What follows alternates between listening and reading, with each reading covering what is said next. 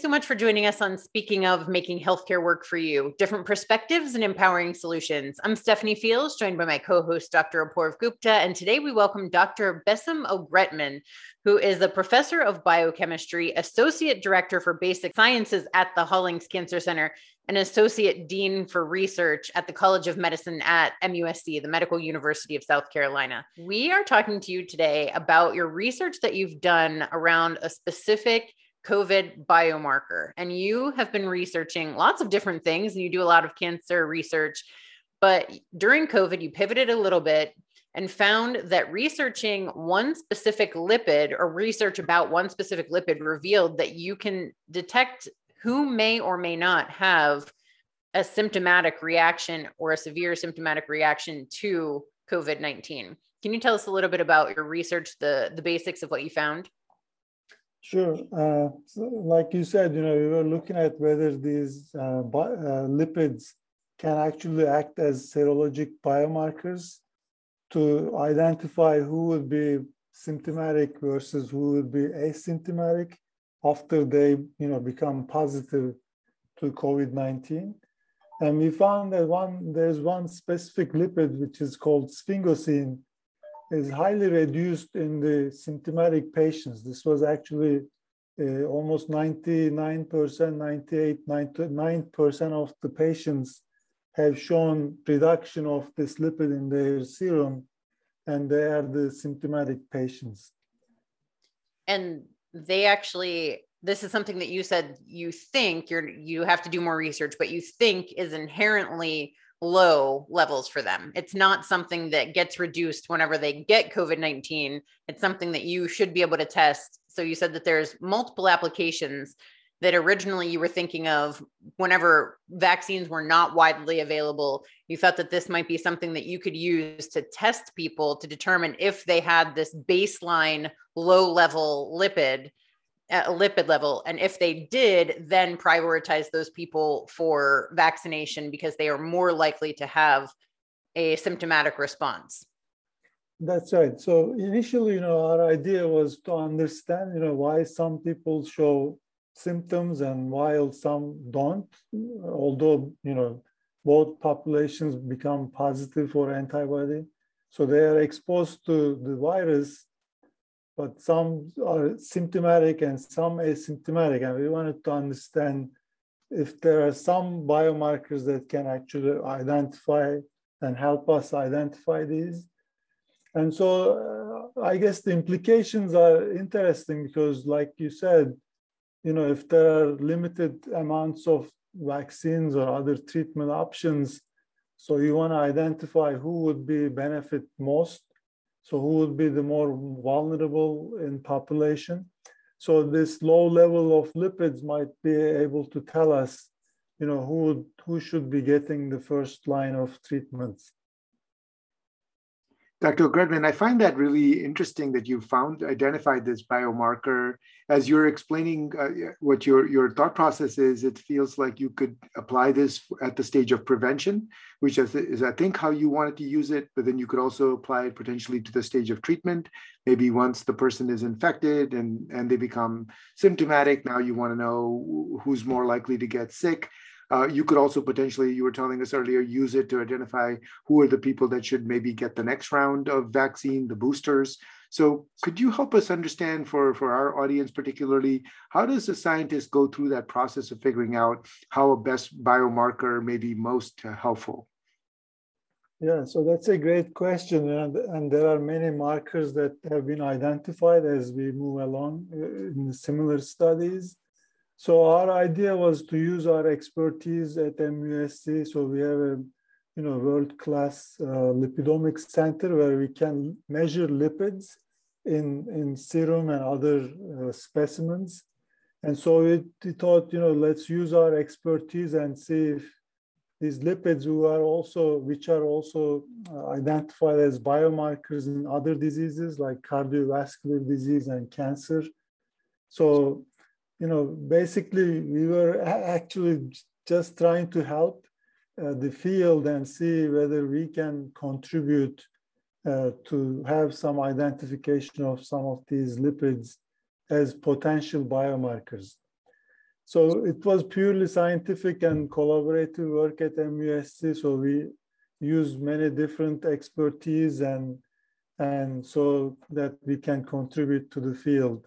And we are hoping that this will be the initial part, and we can, move forward to identify, whether this is inherited problem in some patients, so they become more vulnerable, or their responses to the viral infection becomes less active, so that these lipids are much lower during this response to viral infection.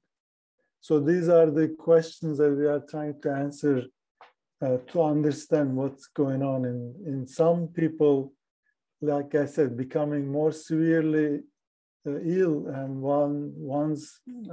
the ones that don't have any symptoms. A follow-up question that comes to my mind on that basis is there something like a lipid profile similar to a genomic profile? And many people are now getting their genomic profile done. Should we be also thinking about getting a lipid profile done? Do they kind of go hand in hand? Obviously, the genes lead to the encoding of the proteins, but where does this go? And maybe if I could throw a second question in there as well, is the field of personalized medicine that ultimately also not only just about the genes, but also ultimately about the proteins? Could you comment on both of those, please?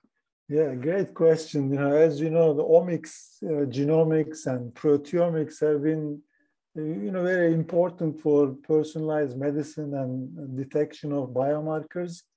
So now the lipidomics, which measure lipids in serum and other tissues, it became very important biomarker detection system.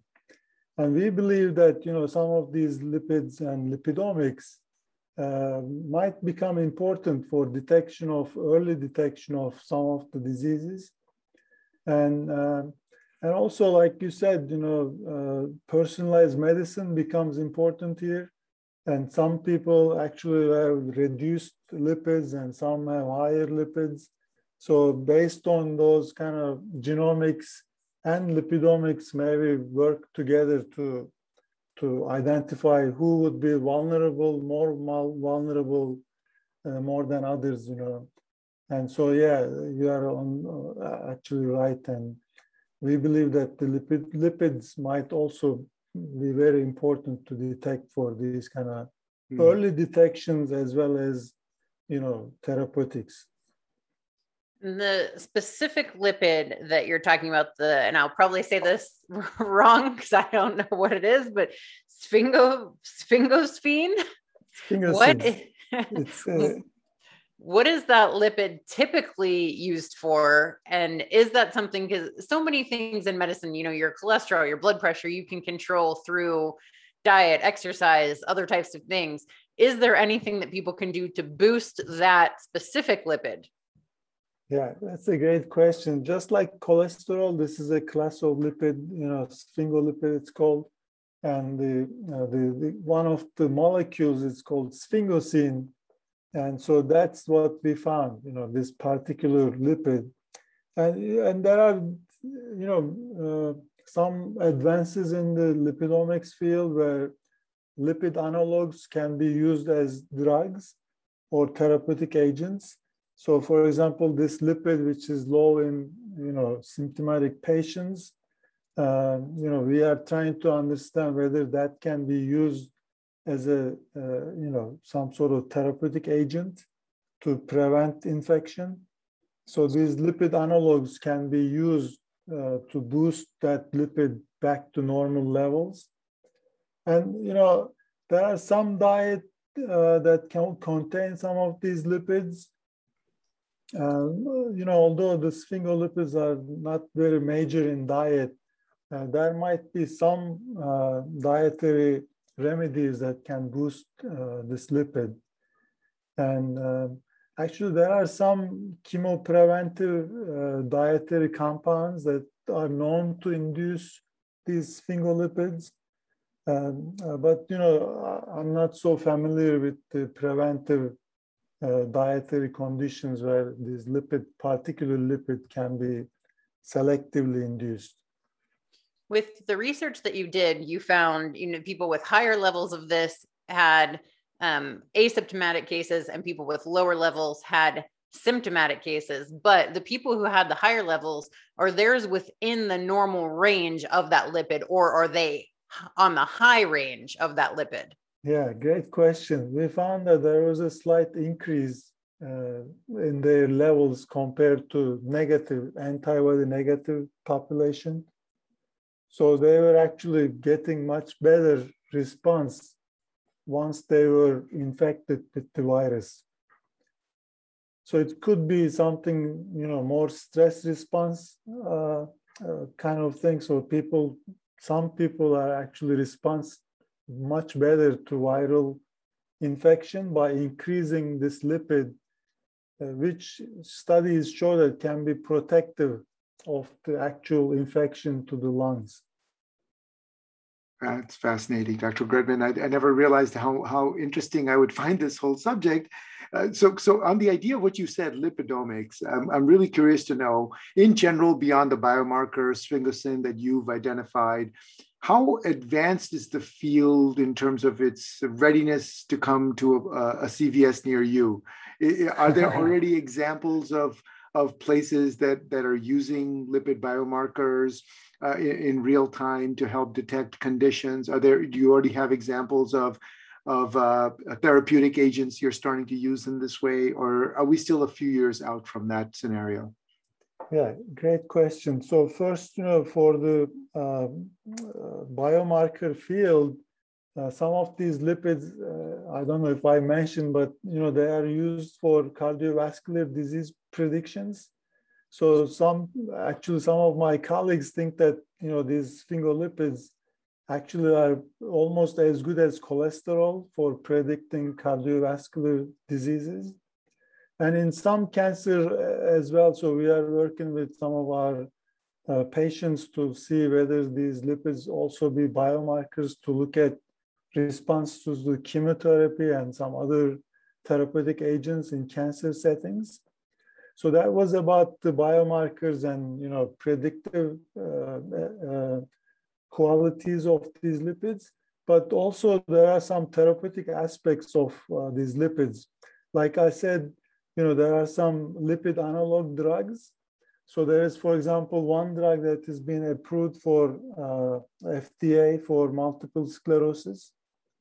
So that's a lipid analog drug, that sphingolipid analog drug. And we have one lipid enzyme inhibitor that is in the phase 2 clinical trials at Hollings Cancer Center for prostate cancer patients. And then I know in the field, there are lipid analog drugs that are also in phase 1 or phase 2 clinical trials for solid cancer treatments. Oh, fascinating.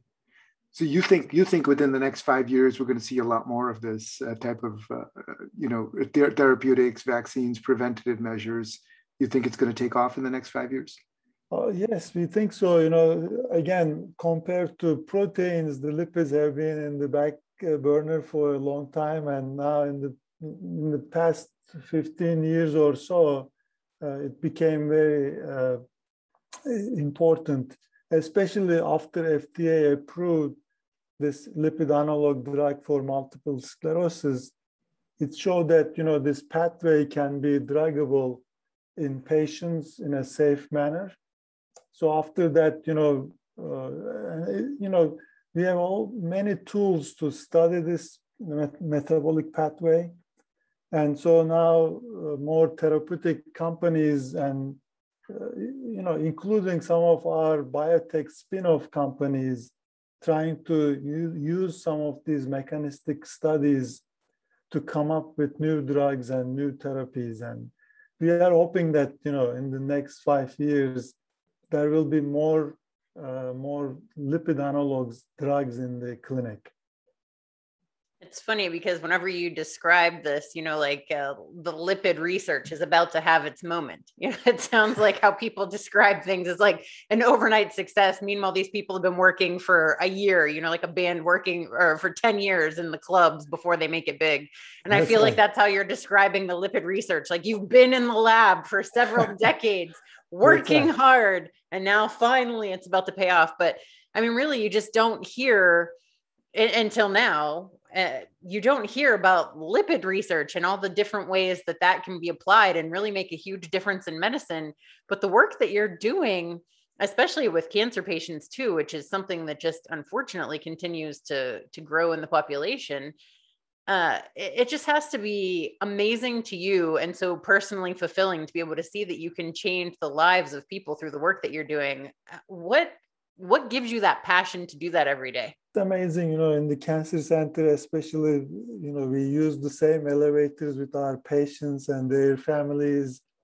And so our job is really to help anybody that we could based on our research and our expertise. And I always tell my students, when you take the elevator, when you see the patients and their families, just to remember that, what you do in the lab makes a difference in their lives. So that's the idea, how can we use our expertise and our day-to-day experiments to have some implications to touch somebody and their families, as you know, it's a very severe disease and, many different and difficult outcomes.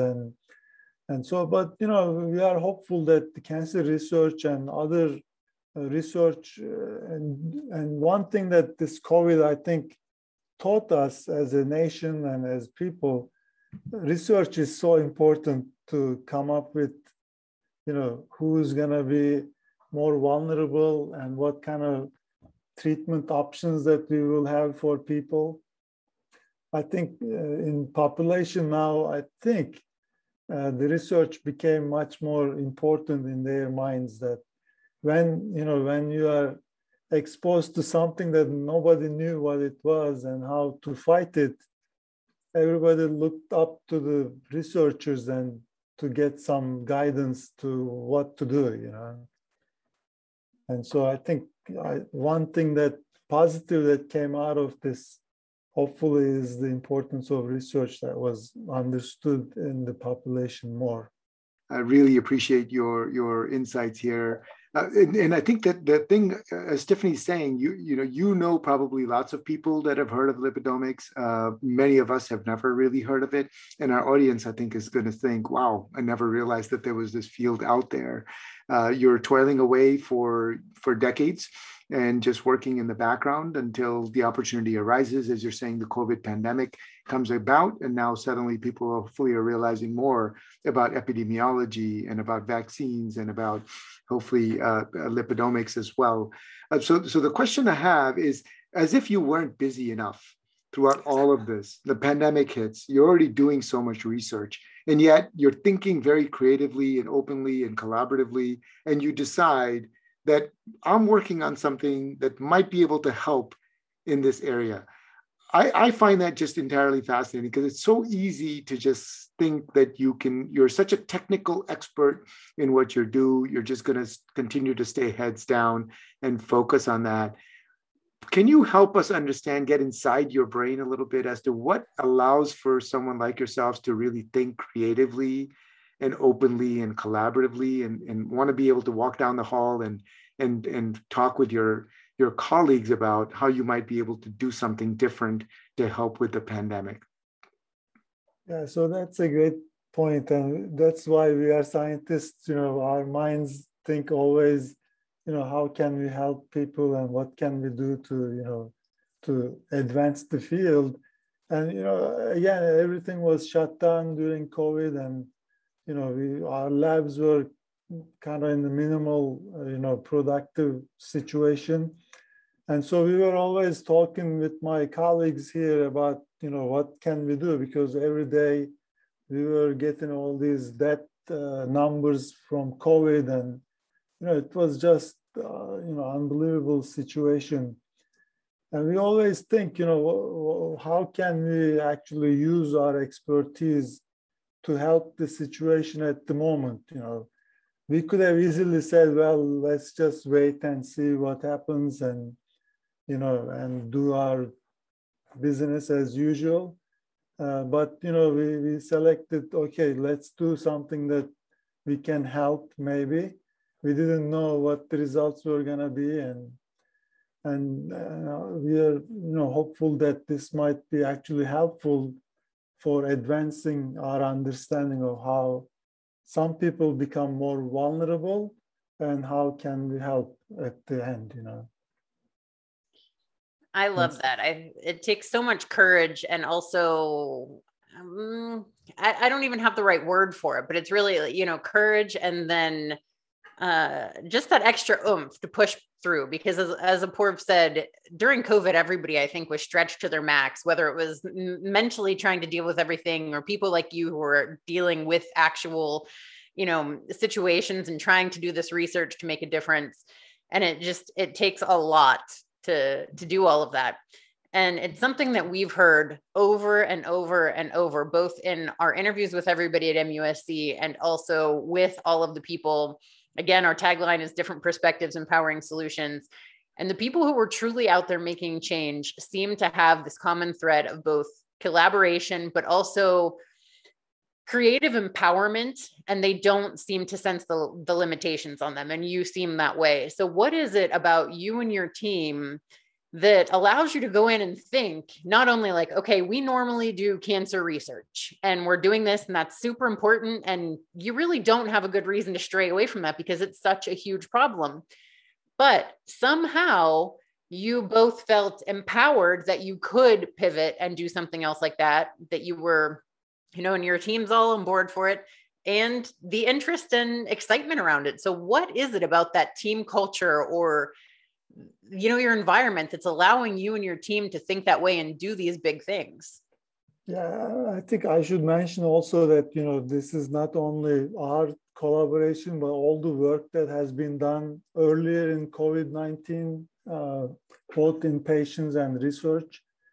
Because, earlier studies show that there is a lot of cytokine storm and, inflammation-related complications in COVID-19 symptoms. And we knew from the literature that these lipids play a lot of roles in this inflammation and the cytokine production. So it didn't just, fell out of the blue, but we knew the literature both in the lipid field as well as in the new upcoming results from the COVID-19 related research, from all over the world, actually. And so, science is a cumulative work. So somebody somewhere else in the whole world, publishes something, and that triggers something in our brain to say and make connections between what we know from our field and what has been published in other fields, in this case in COVID-19. So that, allows you to, advance the field based on the knowledge that we gather as a collective scientific community. And so that's so important. I like to highlight knowing the literature as well as knowing not only your field, but, other fields as much as possible, can allow you to make those links between your field and others that maybe you are not as an expert, but you can actually make some connections between these fields. Thank you so much. This was a fascinating conversation. I learned so much about a field I knew nothing about. And this was really amazing. I love what you're doing. And it sounds like it's really going to make a huge difference in the future. Hopefully, yes. That's what the idea is. Thank you for giving us a glimpse into the scientific process as well. It's a unique opportunity for both of us and for our audience. So thank you so much, for Dr. Ogretman, for everything you're doing. Sure. Thank you for talking to me. Thank you all for watching. Bye-bye. Bye.